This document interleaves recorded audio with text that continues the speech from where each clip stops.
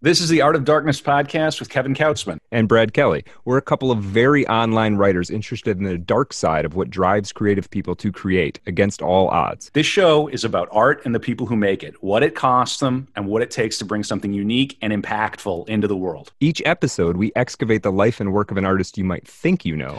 Don't worry, they're all safely dead. On every episode, we try and find out just what the hell was wrong with them and how they worked through their darkness to create something that lives on after them and continues to move culture. Find us online at artofdarkpod.com and on Twitter at Kevin Kautzman and at Brad Kelly.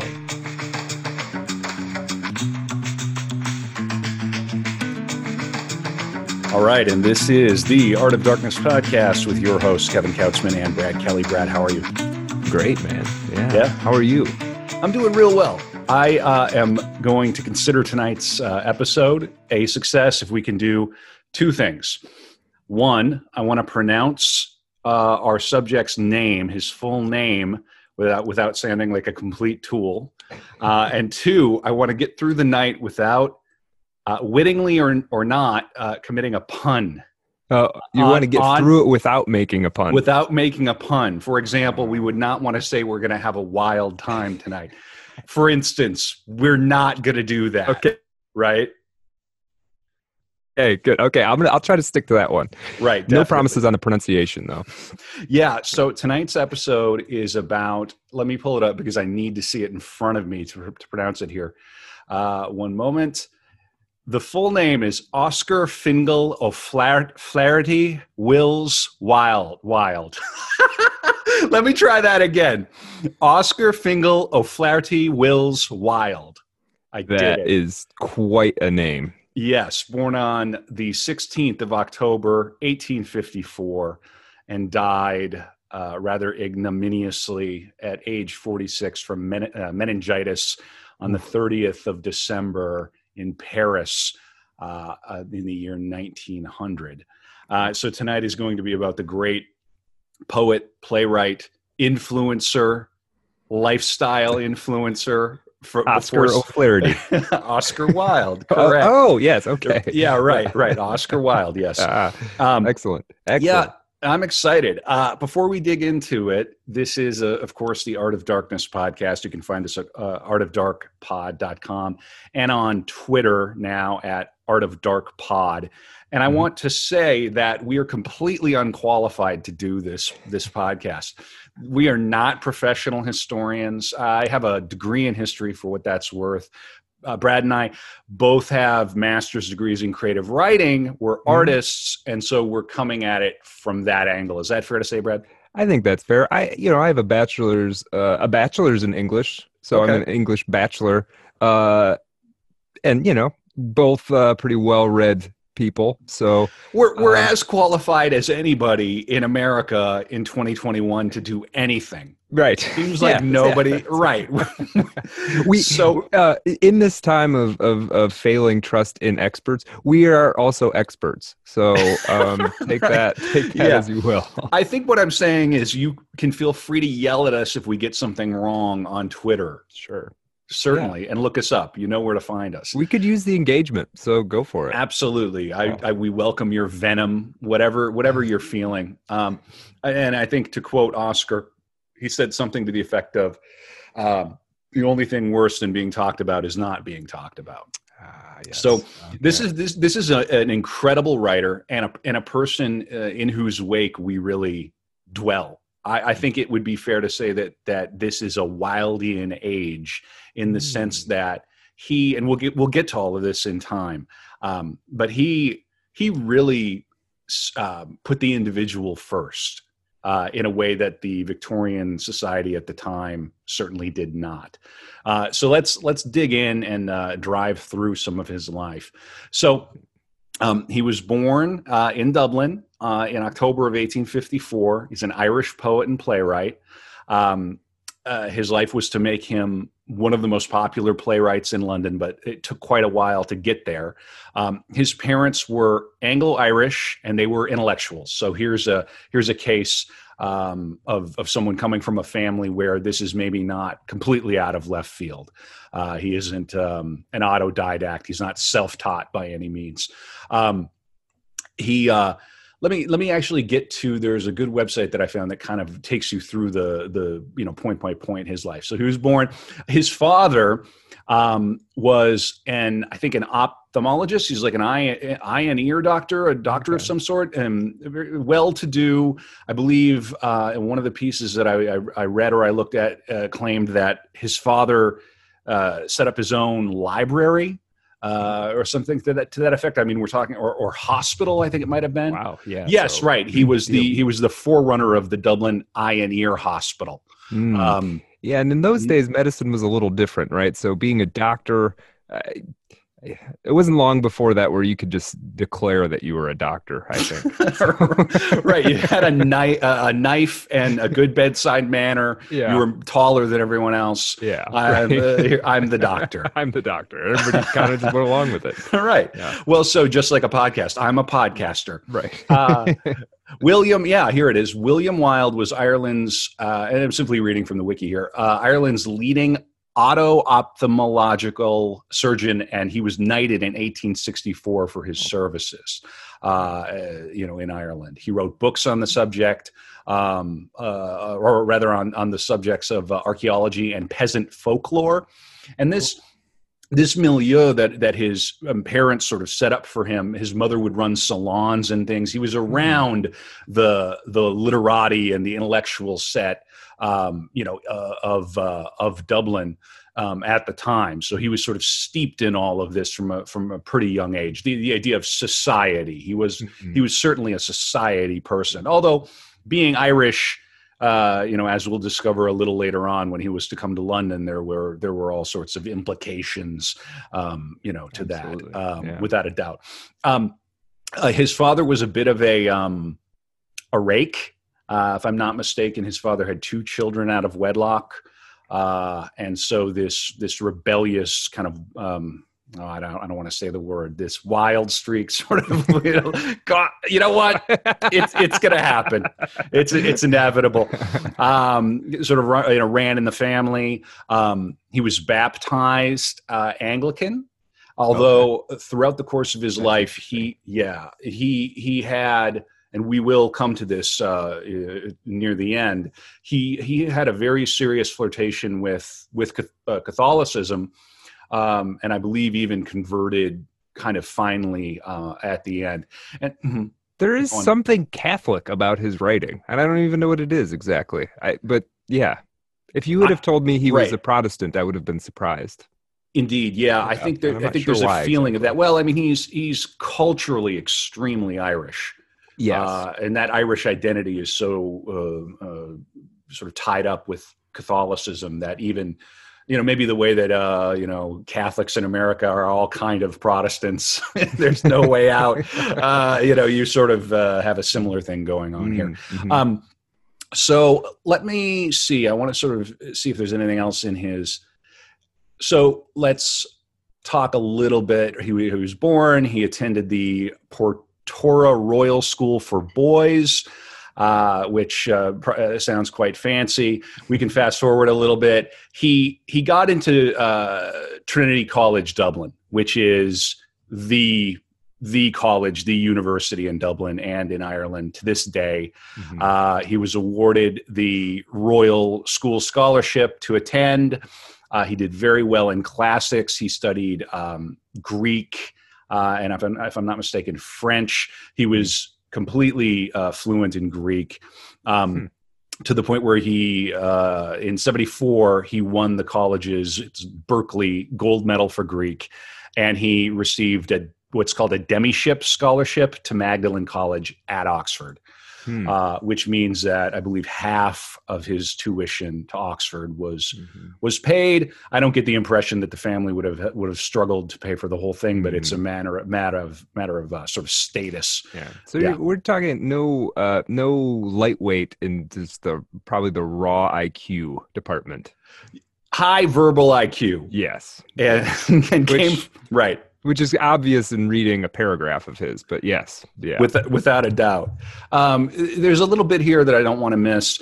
He became associated with the emerging philosophy of aestheticism, which, if you had to describe aestheticism, how would you describe it, Brad? Well, I don't know much about the capital A school, philosophical school of aestheticism. It sounds to me like it's a sort of neighborhood of romanticism. Hmm. So it obviously raises aesthetics to a high standard. There may be something about finding truth in beauty, something along those lines. Art for the sake of art. Okay, We're yeah. not doing anything political with art. In the preface to The Picture of Dorian Gray, which is the novel that made him truly famous, although he was famous to a point prior to that. In the preface of that, he famously wrote that a book is not moral or not. A book is either well or poorly written, something to that effect. Yeah, see, that's a man after my own heart. So we are doing the thing for the thing. And Mhm. there's this whole thread of thinking that follows us to this day, where there's this idea that the artist creates himself. I don't know the source, but in my digging this past week into this, I believe he said something to the effect of the best thing a writer can do before becoming a writer is to become famous for something else. Oh, could you imagine Oscar Wilde on Twitter? See that? Yeah. Right. Well, and the format of our show, I think I might have missed a beat. Where this is the second episode. So, Brad, if you had to describe Oscar Wilde prior to going in deeper to this, what would you describe? Yeah. So, as somebody of Irish descent, he is an attractive figure to me because he's one of the people you point to when you say Irish people are good at talking and writing. Yeah, Hello there, Brad Kelly. Right. Yeah. Right. So there's a handful one of ours, one of us. Of us. Yeah, exactly. Big time. But a bit of a dandy, just a razor sharp wit. His an amazing playwright. I saw The Importance of Being Earnest at a Shakespeare festival someplace, and was maybe my first real exposure to him, and was just bowled over by the pace of it. So my first exposure to him was this like rapacious wit, basically, and very familiar with Picture of Dorian Gray. But beyond that, about his life, I don't know a whole lot other than it sort of devolved into scandal later on. Right. And we'll get there. I don't want to spoil it for anybody who doesn't know it, but his fortunes took a pretty dark turn. About as bad as one could expect. Mm-hmm. Extremely bad. Yeah. Our previous subject, Burroughs, literally got away with murder, manslaughter, yes, and many other Wilde, things, right? Yeah. And Oscar Wilde did not fare so well. Yeah, and we'll come to that in the third act of this episode. I think in this episode, because they're so great, I'm just going to smatter in some of the quotes, the little epigraphs that he wrote, these little witticisms. Always forgive your enemies. Nothing annoys them so much. Tweet. Yeah. Send tweet. Right. We're never going to cover anyone who would have been more effective on Twitter. Yeah. No. Right now, he would be on Twitter peppering scorn at blue checks. Right. He would be laughing and completely murdering them. Yeah. Be on his third or fourth handle. Well, or I think he'd have one of his own, but he would be a subject of some concern. Yes. So I'm going to read two more quickly before we get back into his life. Be yourself. Everyone else is taken. This is great. This is a very funny one. All women become like their mothers. That is their tragedy. No man does, and that is his. That's pretty. It's funny, but it's kind of deep. I mean, and that, if I'm not mistaken, is a line from The Importance of Being Earnest. Okay. Possibly. One of the plays. He would use these lines in the plays, and they would become these sayings, and they would, where most people would hope to get one great line. You can't handle the truth. His plays would have boom, boom, boom, just firecrackers. He was famous for his witticisms. He was famous for his poetry. He was famous for The Picture of Dorian Gray, for this novel. And maybe I'll let you describe that when we come to it, Brad, what you remember of it. He was famous for 4 major plays, principally. And then he also wrote a prison letter, which is incredible. And then finally a poem of about a hanging, which was his final work. And again, we'll come to all of that. So getting back to the timeline, he was at Trinity, where he rubbed shoulders with Walter Pater and John Ruskin. You familiar with these? Ruskin rings a bell, but I don't. Yeah, these are the fellows, they're essayists, writers, big shots. This would be the equivalent of someone now going to Yale and then going to do going to do graduate school at Harvard or something, because he goes on to Oxford. One of the fun stories of his time at Oxford is that I believe it was Oxford, he intentionally was seen to not be working. He didn't want to appear to be too busy with himself, with his studies. And then at the end, he completely crushed and surprised everyone, which I think is kind of wonderful. That's a good move. Tells you a little bit about him. Yeah. He had a flirtation with Freemasonry while he was at Oxford, but that passed. This is when Catholicism became quite, interesting to him. I think he was nearly confirmed, if I'm not mistaken, but he backed out at some point for, which I'm sure somewhere deep in his soul, he knew this is probably not something that I'm really able to commit to, at this point. It's interesting because when you think about Oscar Wilde, you think about his work as a writer, you think about his homosexuality or his bisexuality, but the religious stuff, as so often happens when we talk about these figures, kind of gets lost. But if you are, after listening to this episode or in your own time, going to take it upon yourself to check out De Profundis, again, the prison letter, there's a wonderful reading of it online. You can actually find a reading that Patti Smith did of the entire letter. It lasts over 6 hours. Oh, wow. Okay. Yes, incredible. I listened to the one that was done by Neil Bartlett. Religion plays a huge role in his thinking and his, It is interesting how we sort of forget an artist's religiosity, sort of spiritual journey, and it will be sort of mentioned as a footnote. It'll be like, oh yeah, by the way, he or she was a practicing whatever, and as though it doesn't inform everything that they're doing. It really is telling in our time how kind of it's presented as an oddity, and he also golfed. That's kind of weird. Like it's on that level of right. Yeah.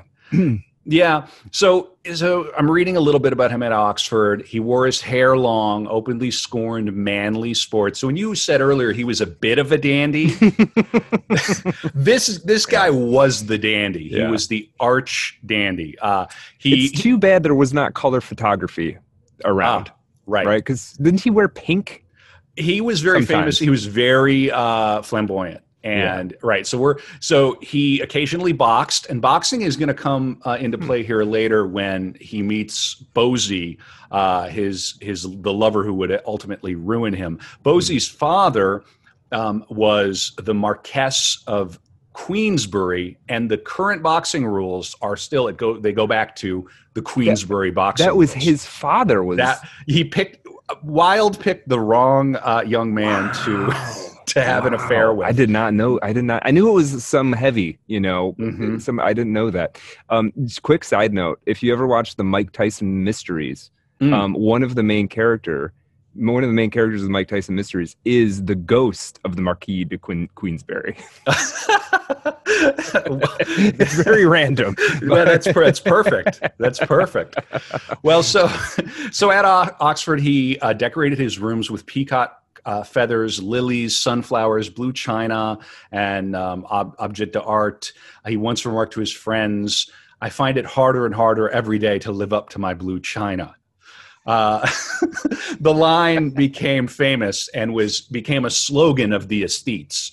So these were the young Yeah. ne'er-do-well, individualist, bucking the trend of conformity and all the rest. In a Now- funny way, these would be like the Tekashi 6ix9ine, Mm, not quite as hardcore, but Yeah. it's that type. It's that these Yeah. darn kids, who do they think they are? It's that, but in academia, kind of Right. flying at the highest levels of society. Do you think there was any moment of like, I've read moments, bits of David Bowie's life where like one day he's like basically like this androgynous weirdo who everybody kind of threw Yeah. rocks at, and then a year later everybody's dressing like him. Absolutely. Yeah. Yes.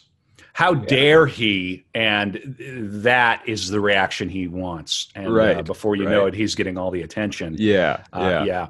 And I'm glad that you brought up Bowie, who will eventually attempt to do. It's occurring to me we may need multi-part episodes. It's possible for some people. Yeah. Yeah, at some Around juncture. 2 later. Yeah. Yeah. There is zero way you miss the line between Wild and Bowie, and really Wild and and rock and roll. Mhm. Our entire age is a Wildian age. So we're still with him at Oxford. He was introduced there to the joys of the Greek ideal. So this notion of neoclassicism. We're bringing back the Greco-Roman ideal of beauty. We're opening up the stuffy drawing room, and we are going to remove all of the sort of the dust, and we're going to look back to that golden age of Greece. And statuary and all the rest. Kind of everyone would have been influenced, I'm pretty sure, by Nietzsche at this point. Nietzsche is kind of in this period. So he, according to several biographers, he expressed delight in other men's beauties and brilliance. He wrote of the pleasures of strolling around the grounds, being among his peers. Of course, there were only men at the school. And he developed what you would call a Hellenistic ideal of joining love and intellectual passion and intellectual growth. And this was something that would come back later in the trial that he would face. His defense had something to do with a poem that I believe Bosie wrote, or someone in that milieu wrote, about the love that shall not be named between older men and younger men and even boys. So we absolutely have to drift away from the pederasts. Yeah, we're going to get episode 3 will not be about a pederast, I promise. Right. And again, we have to tread lightly here. Oscar certainly did enjoy the affections of boys, but we're talking about 18, we're talking about 17, 18 years old here. And this eventually would lead to his downfall, but not before he would be married and happily enough and have 2 children as well. So I didn't even know that. Okay. Yeah. So there's this image that floats around of Oscar Wilde. There are a couple of misconceptions. He went to prison for homosexuality. Well, for sodomy. Yes, technically, but as we'll see, there is a lot more to that. He certainly could have avoided it, and we'll get to that. The other sort of idea is that he was homosexual, and I think you could probably make an argument that he was bisexual potentially. I think earnest, real biographers would probably have a deeper appreciation for that, and probably differing opinions, because who really knows his heart? But I mean, he did really claim to love his wife. A lot of men throughout history and even to this day have sort of hidden their homosexuality in a marriage with a woman.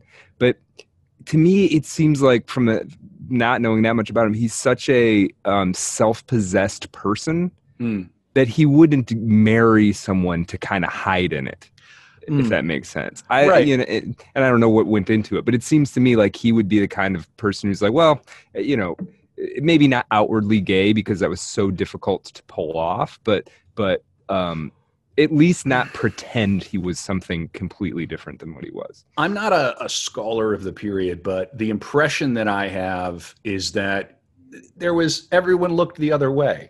as is so often the case with such things in history.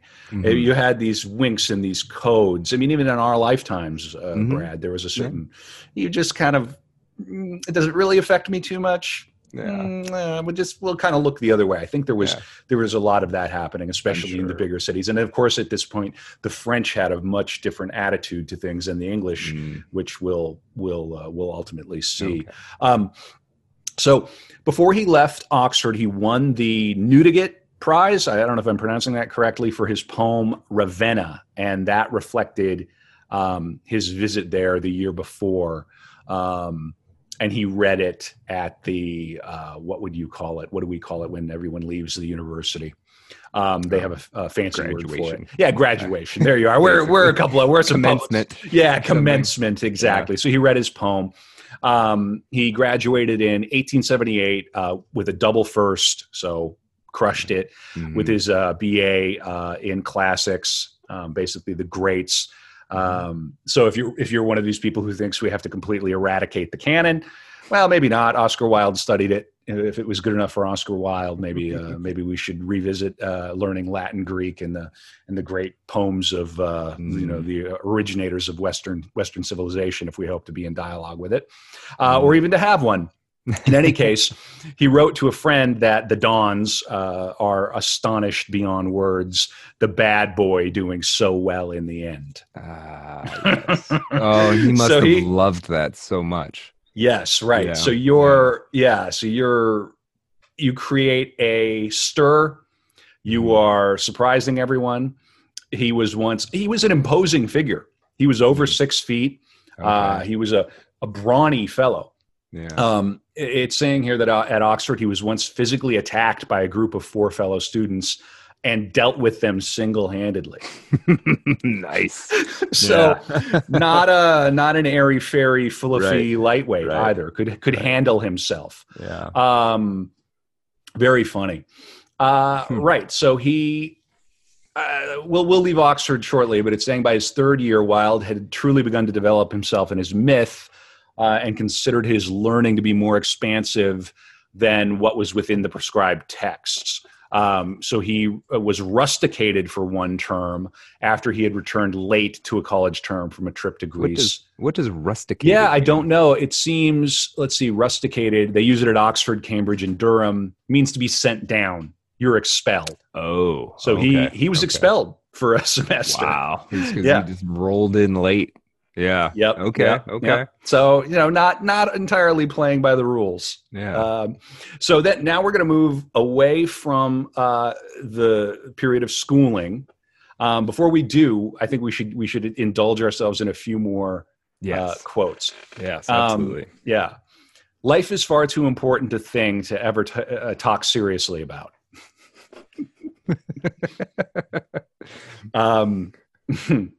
There's a certain amount of misogyny in this. But I'm going to read it. A man's face is his autobiography. A woman's face is her work of fiction. Oh my God.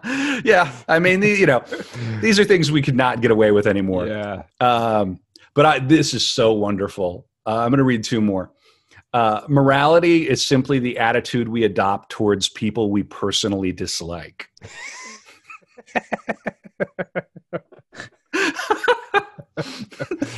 And this is another one. And he was not shy about his own brilliance. He said, "I am so clever that sometimes I don't understand a single word of what I am saying." I mean, what fun. Yeah. I think there's an awful lot of dolorous kind of sadness about Oscar. There's this narrative that, oh no, he was ruined because of his affairs and everything. It's so sad. And it's like, well, yeah, but I mean, of all the playwrights you'd like to have to dinner. I was going to say, he's got to be among the best dinner guests. And you imagine when he was young, 20, 22, going to the pub with Oscar Wilde must have just been a riot. You're in Oxford, everyone's having fun. Yeah. And you just start randomly, reciting poetry, but it's right, contextual, right. And perfectly appropriate. And it's not about, I mean, if it is about jockeying for position, it's all in good fun. Yeah. So wonderful. So now we're getting into the idea of his debut in society. So he came back to Dublin. So was he? I'm sorry. Was he right? Is there evidence? Well, he was writing poetry, obviously, but was he dabbling in while he was at Oxford? Was he dabbling in writing in plays? I couldn't answer that, but I don't.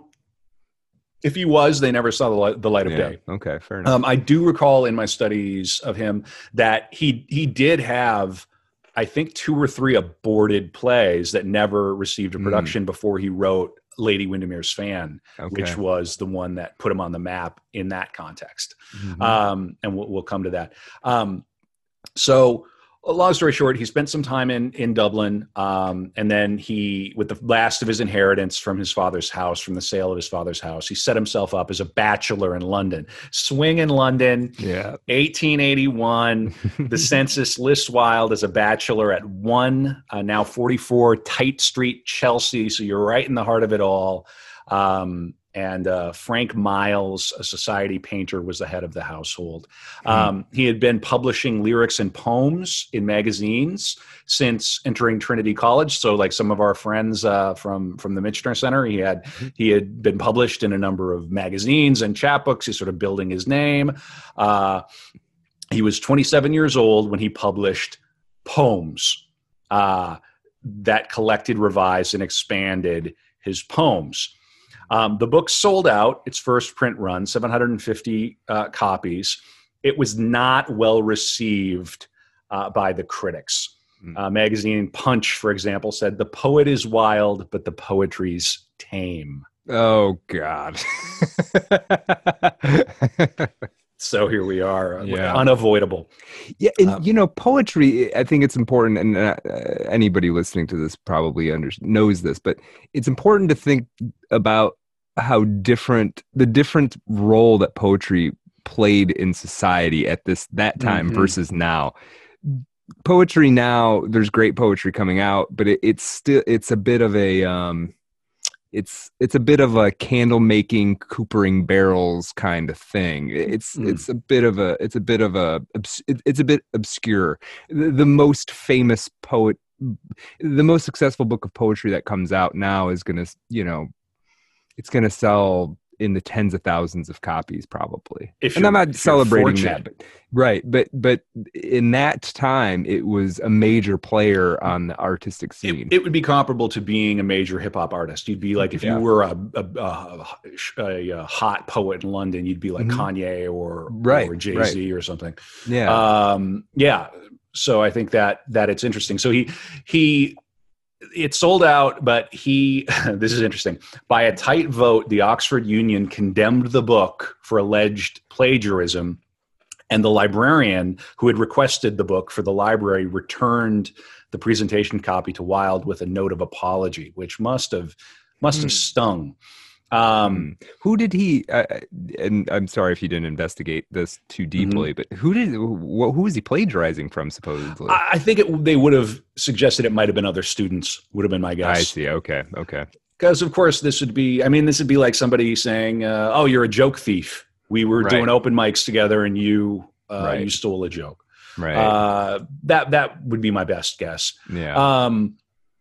One reader said that in his poem Hellas, there was a sincere though flamboyant attempt to explain the dichotomies the poet saw in himself. The line was, "To drift with every passion till my soul is a stringed lute on which all winds can play."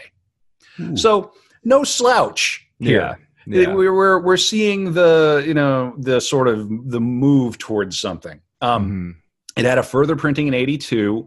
It was bound in a rich enamel parchment cover embossed with gilt blossom, and it was printed on handmade Dutch paper. So I'm sure all by his direction. Oh, yes, right.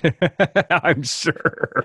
Might have been his favorite part of the process. Absolutely. So he's kind of self-printing this stuff, and this is who I am, and I am a poet now, and I live in London, and so forth. So now this is where it gets interesting. I mean, I hope it's already been interesting, but I find this fascinating. Yeah. So aestheticism, with this movement that he had become the living embodiment of, living in London with his background in education, mildly famous, a figure for this movement, the dandy's dandy. It was sufficiently in vogue to be caricatured by Gilbert and Sullivan in a play called Patience. And an impresario based on this. So we should talk briefly about the play Patience. It was a comic opera, and it's a satire of the aesthetic movement. So, it was about fads, superficiality, vanity, hypocrisy, and pretentiousness. And they more or less put Oscar Wilde into the play, right? So he had so associated himself with this movement that that people saw Wilde in the play.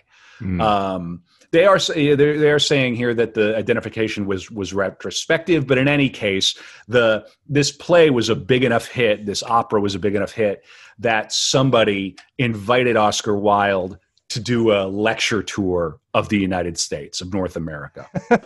Wait, so they were basically trying to lampoon him, and he used it to get more famous. Absolutely. Nice. He is the example, the arch example of someone who's like, no press is bad press. The only thing worse than being talked about is not being talked about. And here he is being talked about. And so this figure invited him to do the tour, and it was priming the pump for the U.S. tour of Patience, right, and selling the most charming aesthete to the American public. So I'm sure the thinking went something like, the Yanks have all the coin, right, or have a lot of money. We know this play, it has legs, but they need to know what we're making fun of. Right.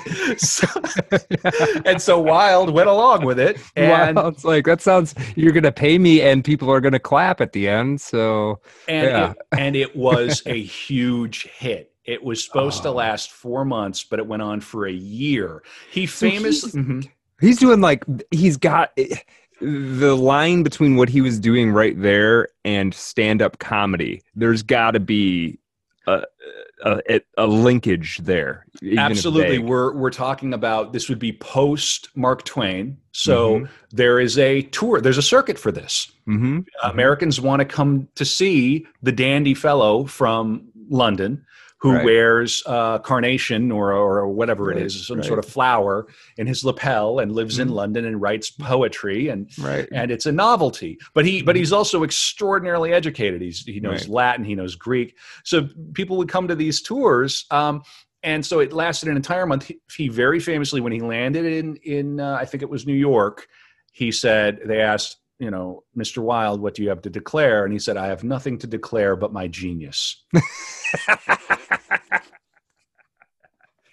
We're talking about somebody who I don't even think he's 30 at this point. Right. I was going to say, how old is he? What he did with these lectures is he attempted to transpose the beauty he saw in art into daily life. And it was a philosophical project. He was trying to show the Americans, this way of life where beauty could exist for beauty's sake. And of course, we're talking about the rough frontier still at this point. There's a fine film, which I would recommend. 1880 something, right? 1880. And if it's to believe, there's a fine film where Jude Law plays Bosie, and Fry, I can't remember his first name. In any case, the actor Fry plays Wilde. It's like, it was made in the late 90s. It's just one of those great period movies. Does a fine job of taking you through Oscar's scandal and all the rest. And it begins with him visiting a silver mine in Colorado. Oh, wow, and really? And he arrives on a horse, and he sits with all these miners, and he explains Homeric poetry to them, and why it's wonderful, and they should expose themselves to these things. Just wonderful to think about. How would you like to be a fly on the wall for that? I would. I mean, seeing one of these lectures sounds to me like that would be a riot. That would be, I imagine, hilarious and enlightening. Well, now, of course, it was controversial as well. So somebody wrote that his conduct was more a bid for notoriety that rather than the devotion to beauty and aestheticism. There's a cleric and an abolitionist, T.W. Higginson, wrote in Unmanly Manhood that he had a concern that Wilde, that it was his only distinction is that he has written a thin volume of very mediocre verse, and that he would improperly influence the behavior of men and women. So this is Elvis. Right. Elvis has arrived. Young Elvis has arrived, and he's showing you, oh, you can live a different way. You can read Greek poetry, etc. And of course, he's also Irish, which we have a certain there's a biographer who claims that Wilde was the subject of anti-Irish caricature and was portrayed as a monkey, a black-faced performer, and Christie's minstrel throughout his career. Harper's Weekly put a sunflower-worshipping monkey dressed as Wilde on the front of the January 1882 issue. So you have this kind of mixed reception, although certainly they were trying to cultivate that. No press is bad press.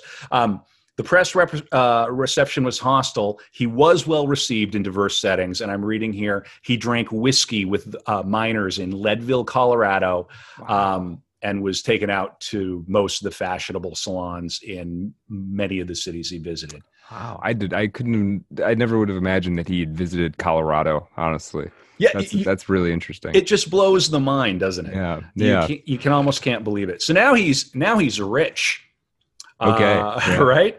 And so they're saying that he had some income from something called The Duchess of Padua. It's a play by Oscar Wilde. So he must have kicked off his playwriting career at this point, but he's doing well at this point. He's had and if you can, I'm sure it was just like the Beatles. You have this English invasion, this Anglo-Irish invasion of the United States. Now you come back to London and you're internationally known, right? So he comes back to London after an entire year in the United States, and this is where he meets Constance Lloyd, who would become his first wife. And they became married. They had luxurious tastes. They were doing well. They had a reputation for being preachers on the subject of design. And to the point where their own home, they had to set a new standard. They were under the glass, so to speak. And accordingly, the house was duly renovated in 7 months at considerable expense. Sure. Yeah. So they had 2 sons together. And this is an interesting factoid. Wilde became the sole literary signatory of George Bernard Shaw's petition for a pardon of the anarchists arrested after the Haymarket Massacre in Chicago in 1886. So playing with fashionable left-leaning politics, if he's associating with Shaw and making these points. So now we're going to move into another phase, and we're gonna get into the juicy stuff. And when he comes back from, just give me a sense, when he comes back from America, he's 30, 32. Right. We're talking about, at this point, 1885, 1886, and he was born in 54. So we're looking at a young man in his early 30s. Wow. Correct. Good for him. Oh yeah. I mean, he did it. He is living the high life. He's got his whole life ahead of him. He has degrees from Trinity and Oxford. He's well loved in the United States by the people, if not the press. And he just has. You know what? I'd take the people over the press any day of the week. I don't think you're alone there. And we are rapidly approaching the picture of Dorian Gray. But before we do, let's indulge ourselves in a few more of his quotes. They're so much fun. You can never be overdressed or overeducated. I don't want to go to heaven. None of my friends are there.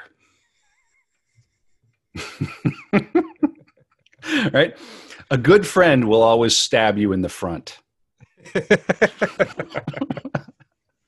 Just these, just throwaway, and yet they're wonderful. Yeah. You can you can imagine the little book, next to the toilet. And if there isn't one, I'm going to put one together and make a mint on, Amazon Kindle. Well, so now we're going to fast forward into 1890 and the year 1890, and he publishes a novel, The Picture of Dorian Gray, in Lippincott's magazine. And what do you know? Have you read the novel, Brad? Yeah, I've read Picture of Dorian Gray twice, and there's not a lot of books I've read twice. The first was in when I was getting my undergrad in English, and I encountered the figure of Oscar Wilde and him being Irish and him being this. I'm trying to avoid the pun, but I was very drawn to I was very drawn to transgressive figures at that time, and I guess still am. I mean, we're doing this podcast, so I sort of was like, well, okay, what is his most famous work? And I believe at that point I had seen The Importance of Being Earnest and been really impressed by it, and I don't know what I expected reading A Picture of Dorian Gray, but I was overwhelmed by how strong the sentence level writing is. So on the one hand, you have this almost archetypal story. It feels now to mention Dorian Gray, it has achieved this sort of mythological stature, something like Dr. Jekyll and Mr. Hyde, kind of. Absolutely. Where it's just a reference, and everybody kind of understands the vibe of it, even if they don't really know anything about the book. I mean, Oscar Wilde is a character, Dorian Gray is a character in League of Extraordinary Gentlemen, for instance. Right. Yeah. So it has this stature of like a story that has always been there, kind of. Yes, and his father had written books on folklore and all the rest. So, do you know? It's funny. It would come back. The novel has this folkloric quality. Right, yeah, the sort of mythological. Yeah, it's a story that somebody might tell you over drinks, to drive home a message. But it doesn't feel like it has a moral as strongly as the parable version of it does. It's a novel about a not completely un-Oscar Wildean character, Dorian Gray, who is a bit of a socialite and is a bit of an intellectual and is wealthy.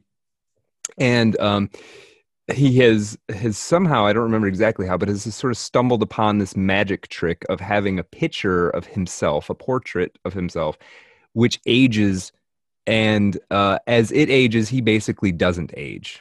So he's a young man in his prime, and there's intimations that he kind of thinks that this will go on forever while the portrait gets older and older and older. And because of this sort of everlasting youth, he, travels, he collects strange things, he expands his intellectual sphere. I believe he becomes an opium addict, if I'm not mistaken. Sounds right. I didn't reread it, but yeah. Yeah. Mm-hmm. Yeah. So, and so, it's a little bit of a morality story in that sense of like, this idea of like, it's driving home this point of you're not going to be young forever kind of thing. Right. And you can feel maybe Oscar Wilde grappling a little bit with his own aging process, probably, even though he was still a young man. Fire that burns that hot doesn't necessarily get to burn forever sometimes. So yes. Well, he was making a case for his aesthetic position. Yes. Yeah. And the preface, which I'm going to read a portion of now, caused a bit of a scandal. So he said in the preface, he wrote, "The artist is the creator of beautiful things. To reveal art and conceal the artist is art's aim. The critic is he who can translate into another manner or a new material his impression of beautiful things. The highest as the lowest form of criticism is a mode of autobiography. Those who find ugly meanings in beautiful things are corrupt without being charming. This is a fault. Those who find beautiful meanings in beautiful things are the cultivated. For these there is hope. They are the elect to whom beautiful things mean only beauty. There is no such thing as a moral or an immoral book. Books are well written or badly written. That is all." Mm-hmm. So imagine publishing your novel, which ultimately becomes your only novel, and you immediately take on the critics in the preface to it. Right. What are you? Right. What are you? What are you going to say? Yeah. You know, Yeah. and making your case for your own novel. And as a writer, I have a hard time disagreeing with any of that. I get I feel a little alienated by the idea, by the fact that almost every book that rises to some level of attention now, even if it in and of itself isn't politicized, it seems to be the conversation around it ends up getting politicized, identity politics or whatever. It's like, you know, I don't know about you, but man, I didn't really get into the game of writing. It's not what wakes me up in the morning to try and make some kind of political point. To move the political football for the Democrats or the Republicans one inch or another, right? Yeah, I mean, I'm much more, I guess, in the aestheticism camp. I think a lot of people are. Yeah. It's like, you know, when you were a kid, when I was a kid, I was like, I just want to tell stories. And then, you know, later on got obsessed with words and was like, I want to tell a story and I want to make something beautiful. And the politics stuff. Even the word beautiful coming out of your mouth in America right now in 2021, it sounds so strange. Right. What? Right. Yeah, no, everything has to be ugly and annoying and grating, and you have to reflect the horror of the, you know, so, but there can be beauty in horror. Oh, absolutely. I mean, there's ruin porn, right? I mean, you know, there is a beauty in sort of decay and repulsiveness. There's a way to represent it. It's not beautiful, but so reviewers immediately criticized the novel's decadence and homosexual illusions. The Chronicle, for example, called it unclean, poisonous, and heavy with the mephitic odors of moral and spiritual putrefaction. Oh my God. And of course, he responds saying, you know, if a work of art is rich and vital and complete, those who have artistic instincts will see its beauty, and those to whom ethics appeal more strongly will see its moral lesson. He did revise the novel before its publication in 91, because of course it was published in the magazine first. He added some chapters. Some of the more overtly decadent passages in the homoeroticism were excised. And then he added the preface. So that's interesting. I see. Yeah. I will say, just before we say too much, like, from as a writer thinking about the craft of writing a novel, that book on like a sentence and paragraph level is as well written as anything I've ever read.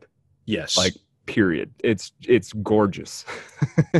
Yeah. So, you know, anybody out there who's trying to learn how to, you know, get better at writing sentences, you can do a lot worse than carefully reading through the Dorian Gray. And now, because we're still in wonderful London, one of my favorite cities in the world, there is a plaque that commemorates the dinner between Wilde and Arthur Conan Doyle, and the publisher of Lippincotts magazine. And this plaque commemorates that dinner they had that led to him writing The Picture of Dorian Gray. Okay. So, wow. I mean, it's a big deal. This is a good book. It's really worth reading.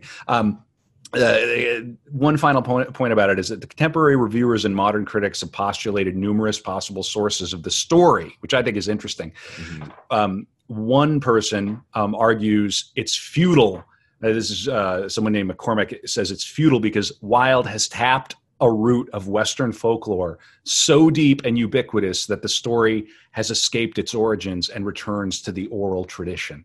Right. It's like trying to say, well, where did they get the inspiration for Noah's Ark? Right. Kind of thing. It's like, no, this is a story that's like too old to source. Yeah. And I think this is just such a great example of someone who has prepared himself and studied and learned different languages and immersed himself in reading and culture and all of the rest of it, to the point where I would imagine something like this probably came to him in a spurt. In almost like this fugue. I don't know, you know, but you can imagine someone who's just completely in it so much that then when it comes time to sit down and pen the masterpiece, it comes. Wilde himself claimed the plot was an idea that is as old as the history of literature, but to which I have given a new form. So fantastic. So we're gonna talk now about his theatrical career, which leads up to the trial and the dirt, which brings us to the conclusion. So we've got some time left here. So he wrote a number of plays.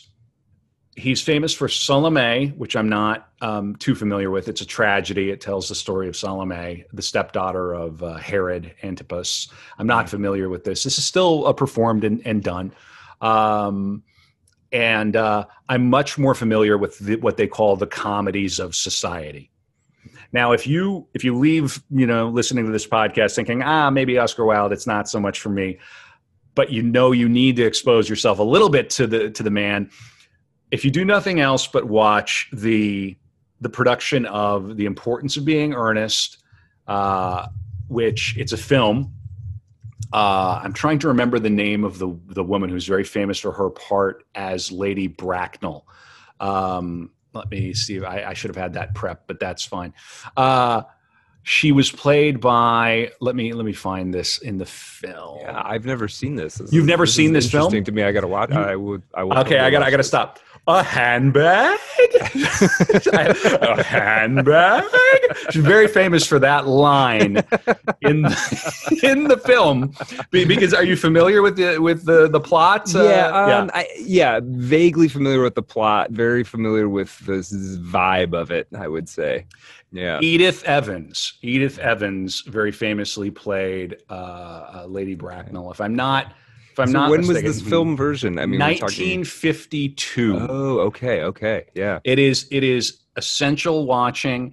It's fun. It holds up. It's this comedy of manners. It's mistaken identities. Mm-hmm. Most of his comedies function that way. Any ambitious playwright, any new playwright owes it to themselves to watch how these plays function. I saw a very fine production of Lady Windermere's Fan, which I wasn't even familiar with. There's a production that was done by a theater company on the West End of London in 2018. And they recorded it and put it on YouTube. Oh, cool. And it's very good. And it's not just a flat camera. They did some camera work. There's enough where it kind of moves. It's not like watching a film. It's definitely like, okay, I'm watching a play, but it has enough where you kind of get the idea of the plot. And that was the one that really set him on his way in terms of being a playwright, a respected, known playwright in London. And as someone who's had the slightest touch of that, that's a cool feeling. They still respect playwrights over there.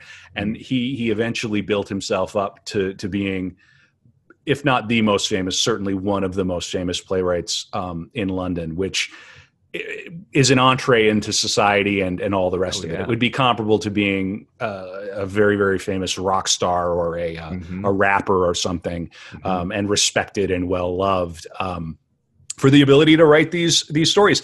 Lady Windermere's Fan is this story about a woman who believes her husband, and playwrights need to study this stuff because it's all about the setup, and you sort of keep the audience looking and keep them watching. And it might seem like, oh God, it's so tired. Why would we write plays like this anymore? Well, because they're riveting, because we're still doing them over 100 years later. They're interesting. It's fun. People like to sort of see mistaken identity, and one group of characters knows one thing and another group doesn't know. And dramatic irony. Dramatic irony. Lost art. It is, and it's so silly because it works. It works. It goes all the way back to the Greeks, So, in Lady Windermere's Fan, she thinks her husband is cheating on her.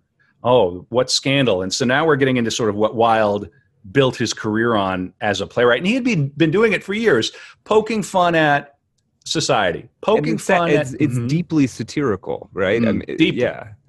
Yes, and and these jokes, the more misogynistic thing that I said earlier, if you lift that and you say that in the dark, you sound like a jerk. But when you say it in the context of a play where one character is making a point about other characters, and the audience is populated by men and women, everybody has a little laugh, because it's naughty, and you're not supposed to say it. And half the audience, because nobody, men aren't going stag to the theater, right? We're taking, you're taking your lady, and it's a night out, and so much contemporary stand-up hinges on that. You got to make everybody just a little bit uncomfortable. But in Lady Windermere's Fan, the protagonist, the woman, thinks her husband is cheating on her because he's spending all sorts of time with another woman. Well, it turns out the other woman is this main character's mother.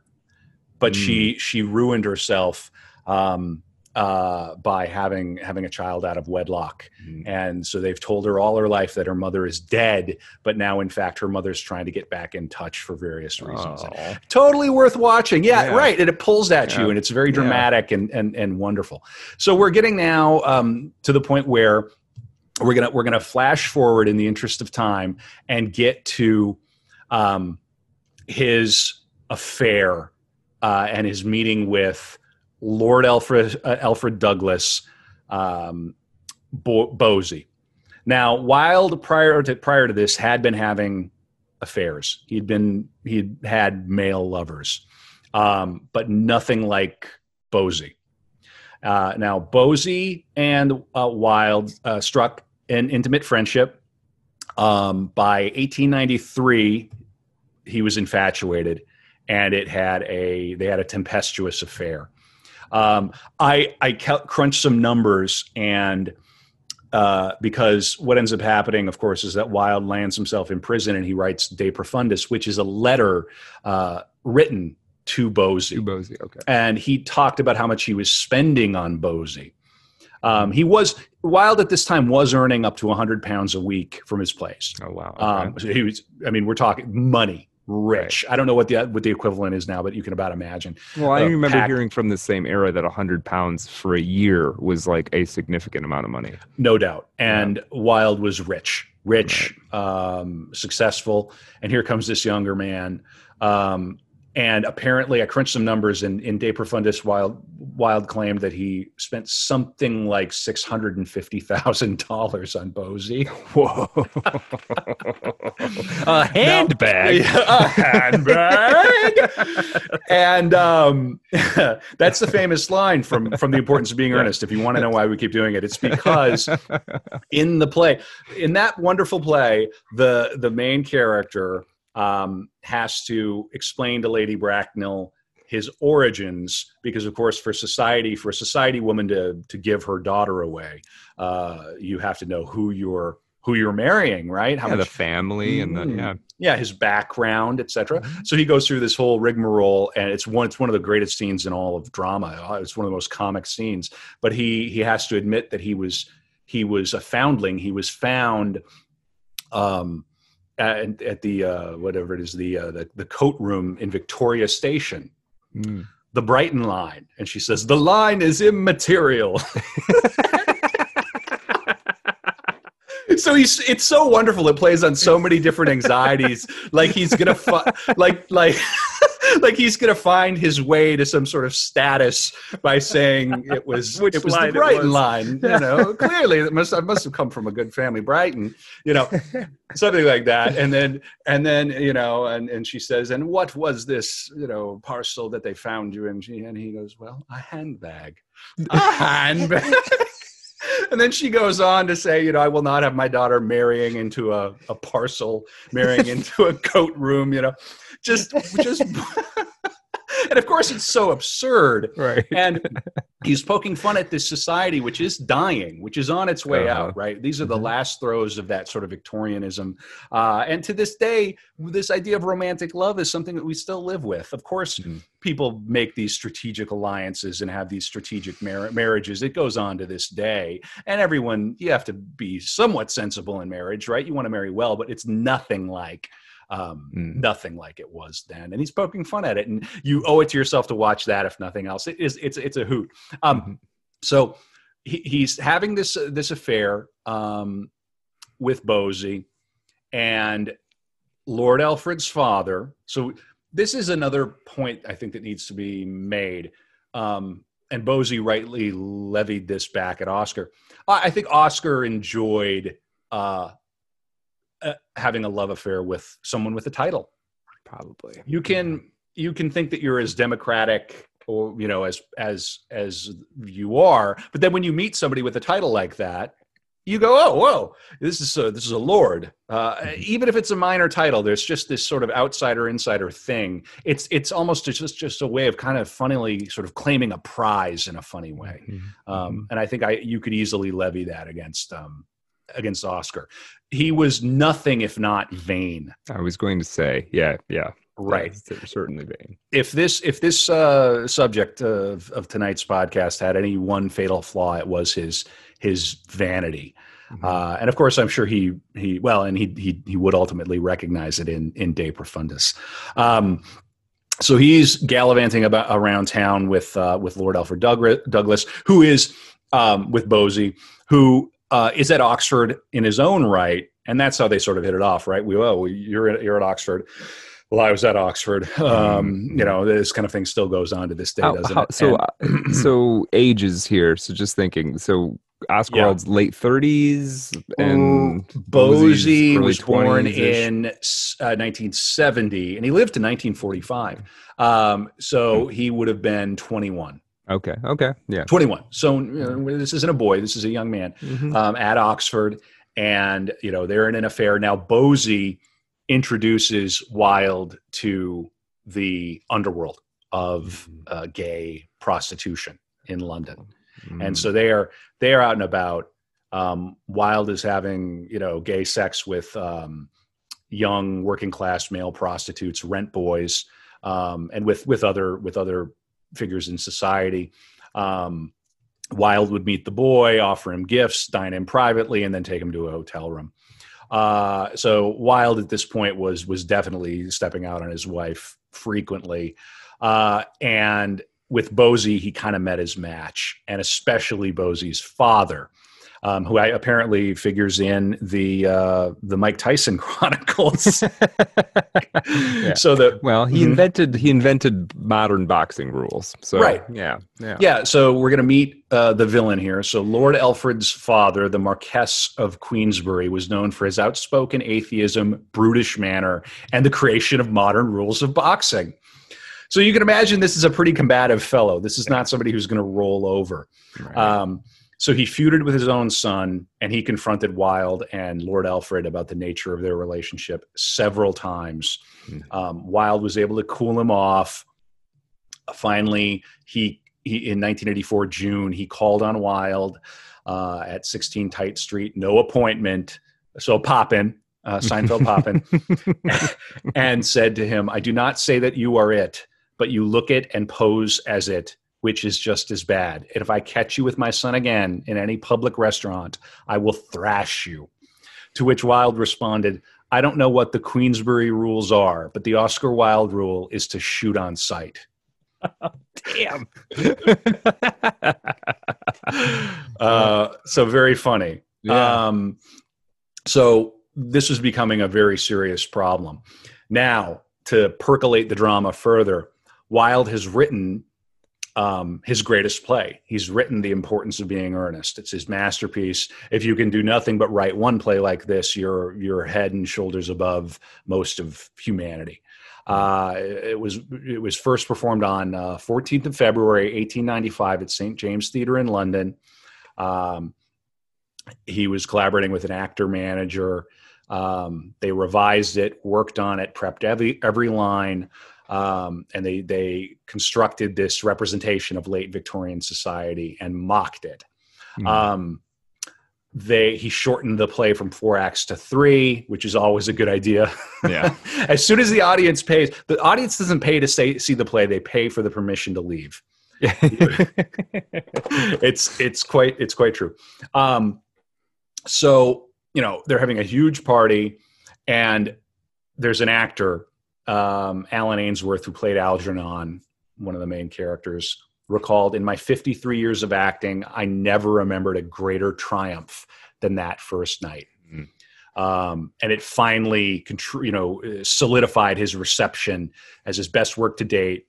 And it solidified his fame, but not just fame for fame's sake, as a solid artistic reputation. And this play is still rightly performed all around the world. And again, it's just wonderful. Now, at the same time, the feud with Queensberry was escalating, and to the point where Queensberry had planned to insult Wilde publicly by throwing a bouquet of rotting vegetables onto the stage. Wilde was tipped off and had Queensberry barred from entering the theater. 15 weeks later, from one of the greatest triumphs in the history of the theater, Wilde was in prison. Jeez. 15 weeks later, from standing on stage to an ovation, a beloved playwright in London, he would be doing hard labor. And we're going to talk about how he got there, and that will bring us near to the conclusion. Let's read a few more fun little pithy sayings to kind of take it up before we bring it down. Yeah. Oh, this is a good one. I am not young enough to know everything. This is wonderful. And this, again, you talk about Bowie, I think a bit, and obviously he's not very well liked right now, but Marilyn Manson, right? Mm-hmm. This idea of the bad boy, this is very much what he cultivated. Here's a quote. You will always be fond of me. I represent to you all the sins you never had the courage to commit. Oof. Right? Yeah. Amazing. One more. Two more.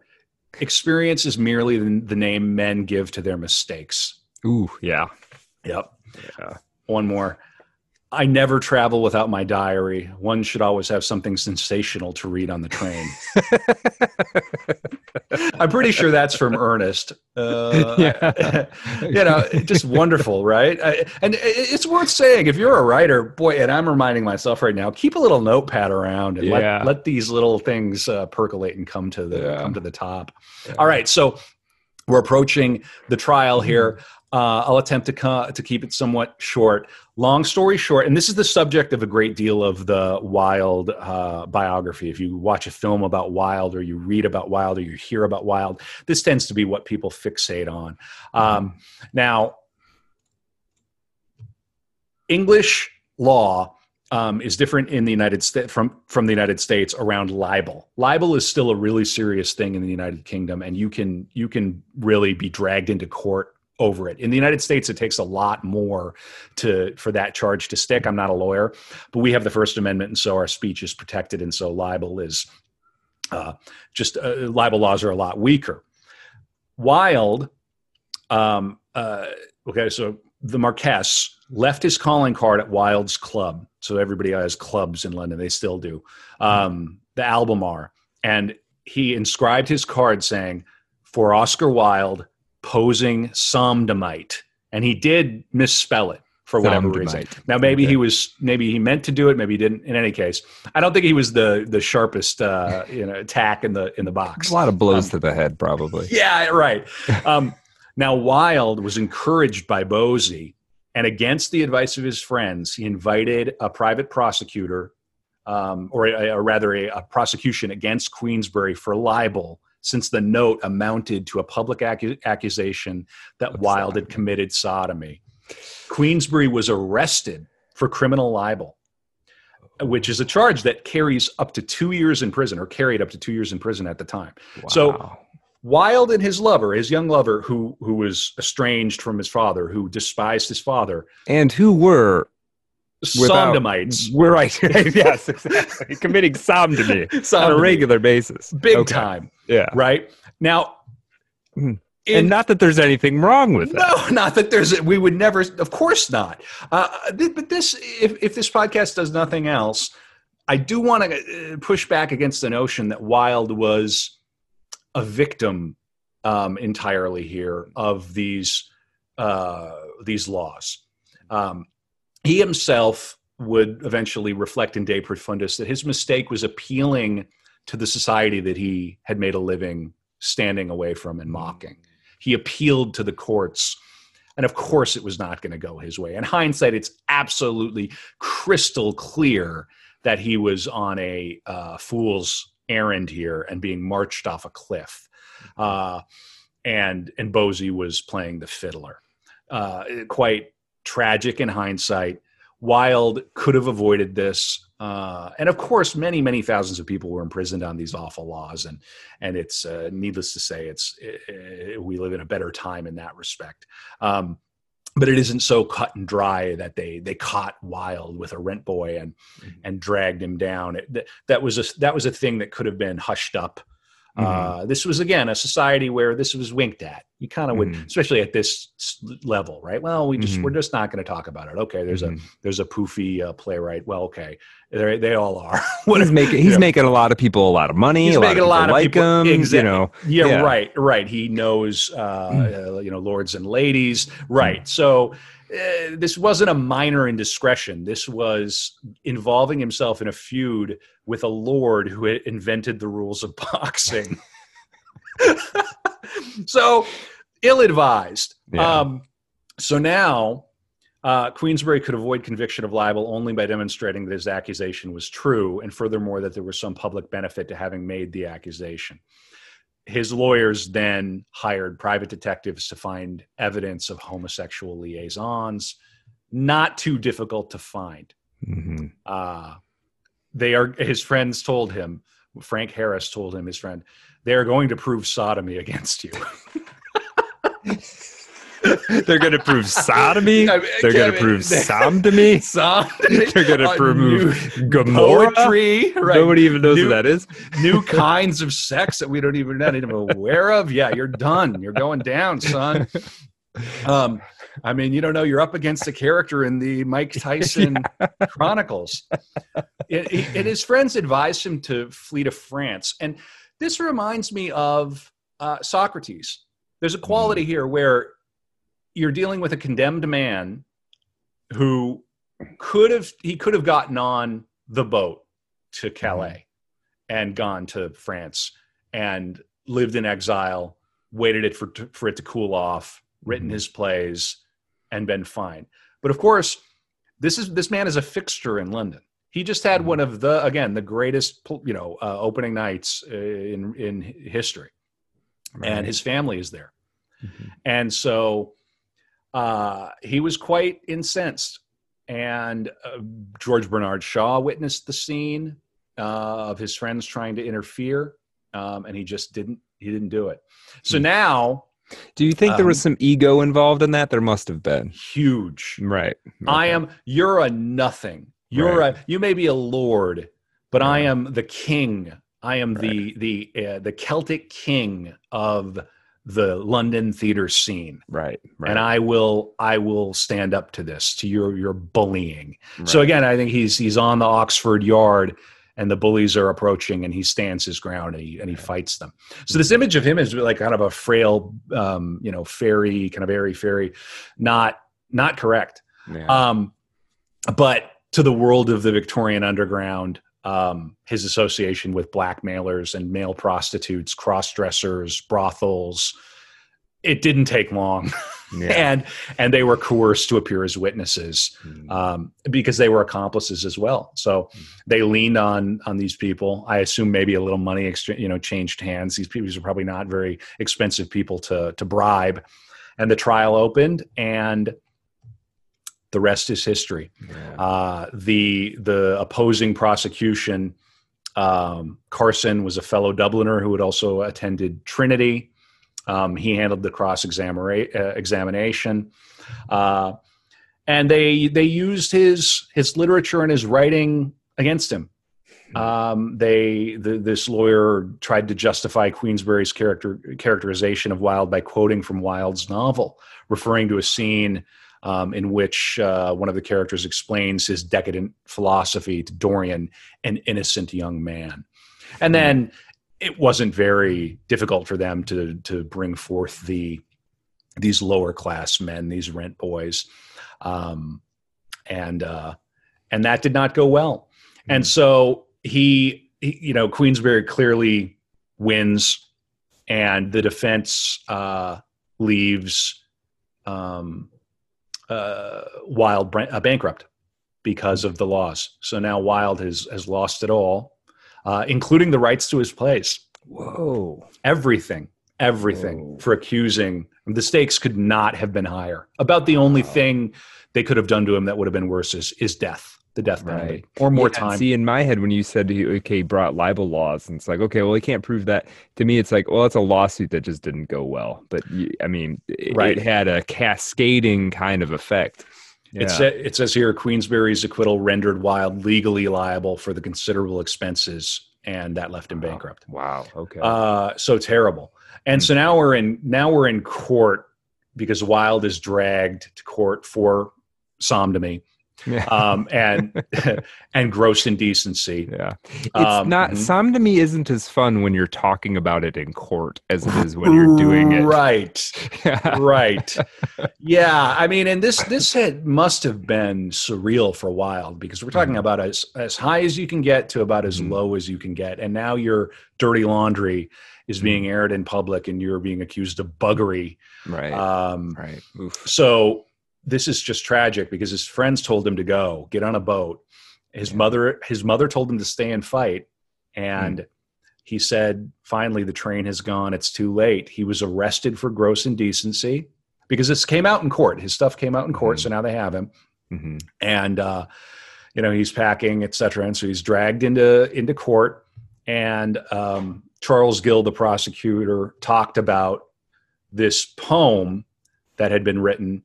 And he asked, what is the love that dare not speak its name? And that comes from, I think it's important to contextualize it. It's the last line of a poem from Lord Alfred Douglas, written in 92 from Bosie, published in the Oxford magazine. And it's quite emotional now to think about this, right? Here's a man who was at the heights. His own lover has architected his ruin unwittingly. In this feud with his father, and they're using his own lover's poem against him. And Wilde's response is lovely. I'm going to read it. He said, "The love that dare not speak its name in this century is such a great affection of an elder for a younger man as there was between David and Jonathan, such as Plato made the very basis of his philosophy, and such as you find in the sonnets of Michelangelo and Shakespeare. It is that deep spiritual affection that is as pure as it is perfect. It dictates and pervades great works of art like those of Shakespeare and Michelangelo, and those two letters of mine, such as they are. It is in this century misunderstood, so much misunderstood that it may be described as the love that dare not speak its name. And on that account of it, I am placed where I am now. It is beautiful. It is fine. It is the noblest form of affection. There is nothing unnatural about it. It is intellectual, and it repeatedly exists between an older and a younger man, when the older man has intellect and the younger man has all the joy, hope, and glamour of life before him. That it should be so, the world does not understand. The world mocks at it and sometimes puts one in the pillory for it." And that did not help his defense, because it was reinforcing the charge. That was very moving. Why is that not sort of used? Well, I guess it does talk about the older and the younger. To me, it seems like there's something in there that the sort of the LGBT community should be. It's so stirring and persuasive. Yeah. It's tragic because he has to hedge a little bit. Right. He's talking about it in an intellectual sense, but he's making a profound case for a certain kind of love, which is still to this day frowned upon. We still to this day have a very serious issue with a lot of people will frown at you. You're 35, you're dating a 25-year-old. People, we're not in a that much of a different time. Yeah. So we're gonna move now to, well, he was sentenced to 2 years hard labor in Reading jail. He was first in Newgate prison in London for processing.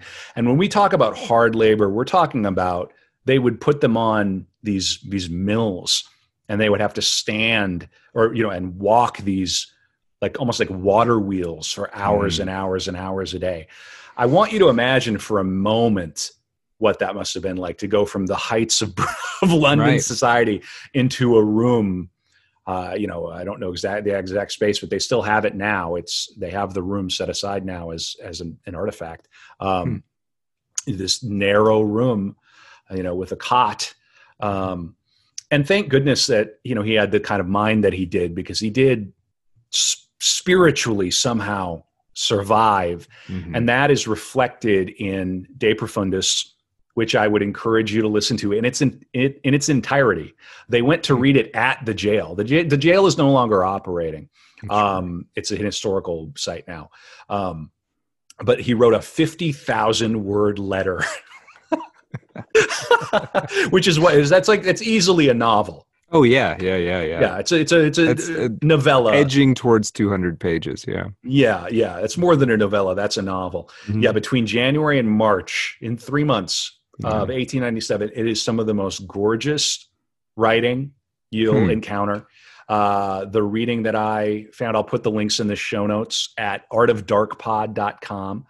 And it's really worth listening to. It's 6.5 hours of one man reading the entire letter. And this actor, I'm going to look it up right now because I want to honor what he did. This actor, De Profundis. One moment. I think you were saying it was Neil Bartlett. Neil Believe you said that? Bartlett. Yes, and you might recognize him. He shows up. He breaks down reading it Really? a number of times, and with no artifice. Mhm. It simply moves you to tears to think about the tragedy of this. Right, and him writing it in this small room after a day of, just mindless, arbitrary labor for labor's sake, and a man whose life philosophy was aestheticism, and who had reached in a kind of an apotheosis in that regard as well, right? It's tremendous, and it's really worth reading. We're all in a prison one way or another, and some more literally than others. But it is a journey, and he really has some spiritual moments in there. There's a lot. He talks about pain. He talks about the beauty of loss and how that might have been the lesson he was sent to teach Bosie. Something. Yeah, it's really wonderful. He forgives him. I appreciate you sharing that with me, because I'm going to check that out post haste. Yeah, really wonderful. So he's released from prison, and he sailed that evening to France, and would never return to the United Kingdom. Now I thought he died in prison. So okay. So he served his full 2 years, got out. Correct. Well, and very, very, he had some very famously some last words, and we'll come to it. So he's exiled. He's going to write his final work, which is the Ballad of Reading Jail, and that's also read online. You can find that. That's worth hearing read. It is about seeing a hanging in the yard at Reading Jail, and there's some lovely. It's wonderful. It's of a kind of poetry we don't do anymore, right? It's this lyric poem. But once you get into the rhythm of it and all the rest, it's really wonderful. There's a line from it that I'm gonna read at some point here. That's just beautiful. And he talks about the man dancing at the gallows. Yeah, here it is. Yet each man kills the thing he loves. By each let this be heard. Some do it with a bitter look, some with a flattering word. The coward does it with a kiss, the brave man with the sword. Wonderful. Really worth listening to. Yeah. So I probably didn't. There's something beautiful about that. And a true friend will stab you in the front. You can see the wit and the cleverness and brevity of that as compared to what you just read. Yeah, there's something in there about the development of this mind, basically. The final act here really is that Wilde, if I'm to understand it, did reconcile with his wife. He was allowed to see his children. Which is rather moving to think of her grace and poise through this, how difficult that must have been to have that name so destroyed, and by association. And he would reconcile with Bosie. He requested a 6-month Catholic retreat, which was denied, and he wept. And he said he did intend to be received into the church before long. He ended up so we'll finish here. We're closing. Douglas had been the cause of his misfortunes, right? Bosie. He and Wilde were reunited in August of '97 at Rouen. The friends and families were not happy with this. Constance was sending him money, was sending Oscar money, his wife. Wow. Yep. Yeah. Yep. And then during the latter part of 1897, Wilde and Douglas lived together near Naples for a month, and until their friends and family threatened to cut off the funds. Wow. So there was some love there, and they even absolutely, yeah. They even reconciled, yeah. Yeah. Well, his final address was a dingy hotel, Hotel d'Alsace, now known as the Hotel, in the Rue de Beaux Arts. I don't know, my French is terrible. In Paris, and he said, "This poverty really breaks one's heart. It is so filthy, so utterly depressing, so hopeless. Pray do what you can," he wrote to his publisher. So he was really, really wrecked. Yeah. So he had little money. The little money he had, he spent on alcohol. It really broke him. Yeah. And he very famously said about this room, "My wallpaper and I are fighting a duel to the death. One of us has to go." I'd heard that line before, but I'd never had that context. Yeah. Well, so now we're into November of 1900, so it must be chilly in Paris. He developed meningitis, cerebral meningitis, and he was conditionally baptized into the Catholic Church by a priest from Dublin. And yeah, he was baptized. He died on the 30th of November, 1900. And he was buried in a cemetery in Paris. They were disinterred and moved to a different cemetery inside the city. And initially, he was buried outside Paris. His tomb is this wonderful kind of Art Deco sort of, it's like almost like a kind of a Sphinx character. Oh, cool. Yeah, and people famously to this day cover it in lipstick kisses. They kiss it. Okay, yeah. Yeah, in 2011, the tomb was cleaned of the many lipstick marks left there by admirers, and a glass barrier was installed to prevent further marks of damage. And the epitaph comes from the Ballad of Reading Gaol. "And alien tears will fill for him pity's long broken urn, for his mourners will be outcast men, and outcasts always mourn." Wow. All right. Wow. And Oscar Wilde lives on. His plays are performed, movies are made. He was pardoned in 2017 along with 50,000 men who were pardoned for homosexual acts. Yeah. Some people say a pardon is not enough. His family should be given a lot of money. The estate should be restored. I don't know all the details. He was given a stained glass window at Poets' Corner in Westminster Abbey, which is one of the highest honors that a writer could achieve in the UK. And if I'm not mistaken, there used to be a coffee house here in the Twin Cities called the Wild Roast. It may still be open. I think it may have changed their name. Yeah. But you can't escape him.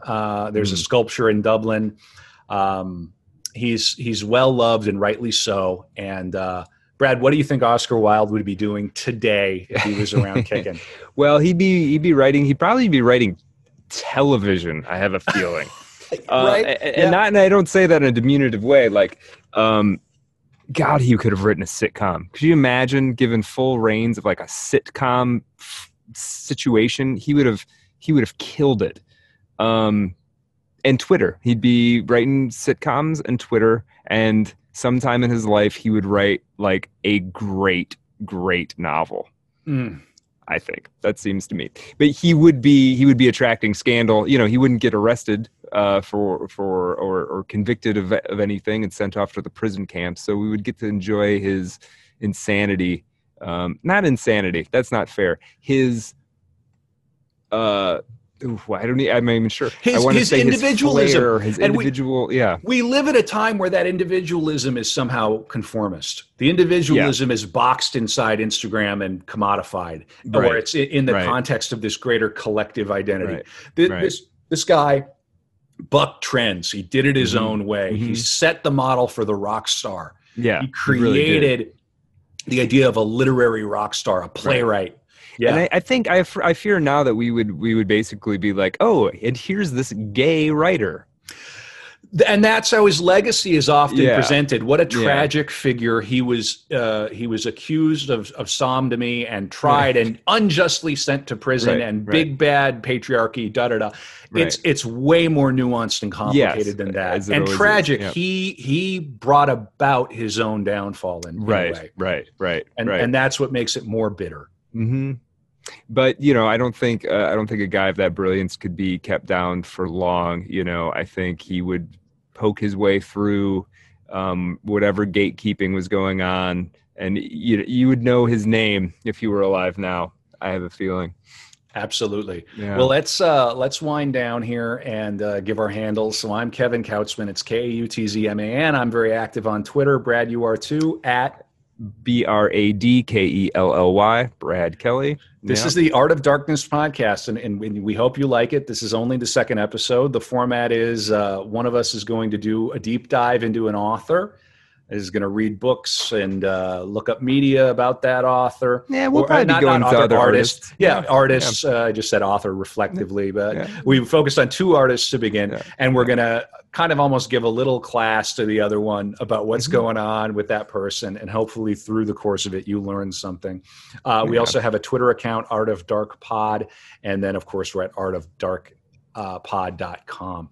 I want to give Oscar the last word. Yes, I feel like I've kind of hung out with him for a little bit. You know, it's kind of wonderful. It makes me want to write some poems, and maybe I have some flashy clothes. I'm getting ready to go out to LA. I might dress up a little bit and kind of let it rip. You know, I think everything is so sort of boring these days. I think we need to go. So I'm going to do three of these. Men know life too early. Women know life too late. That is the difference between men and women. He who stands most remote from his age is he who mirrors it best. Ooh. I like that one. Let me find that's one. interesting. I think that's quite good. I mean, and that of course plays into his mirror metaphor, which he loved. Yeah, let's see. Oh, this is lovely. Okay, two more because I really like this one. Okay. Everything in the world is about sex except sex. Sex is about power. I've always loved that. I love that. Yeah, it's so true. And this one's quite good.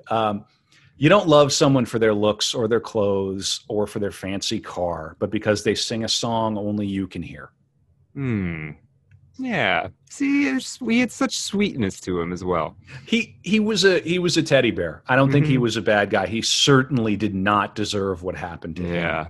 And the next time you watch Mike Tyson's Chronicles, you'll never see it the same way again. No, I've got real problems with the ghost of the Marquis de Queensberry. So, all right, Brad. What are we thinking of doing next? What's up next? I think the person I am thinking about most right now is Anna Kavan, who is she's, I guess, an English writer, though born in France. Born around the time that Oscar Wilde passed away, actually. So, an incredible writer, and we'll learn a little bit more about her. But she's just starting to get her due, though she's been passed away 50 or 60 years now. So. And we only do dead artists and writers and poets and all the rest. So you don't have to worry. We're not going to go after anybody living. Yeah. That sounds wonderful, Brad. Well, I'm going to look forward to that. And our listeners can look forward to that too on Art of Darkness. All right.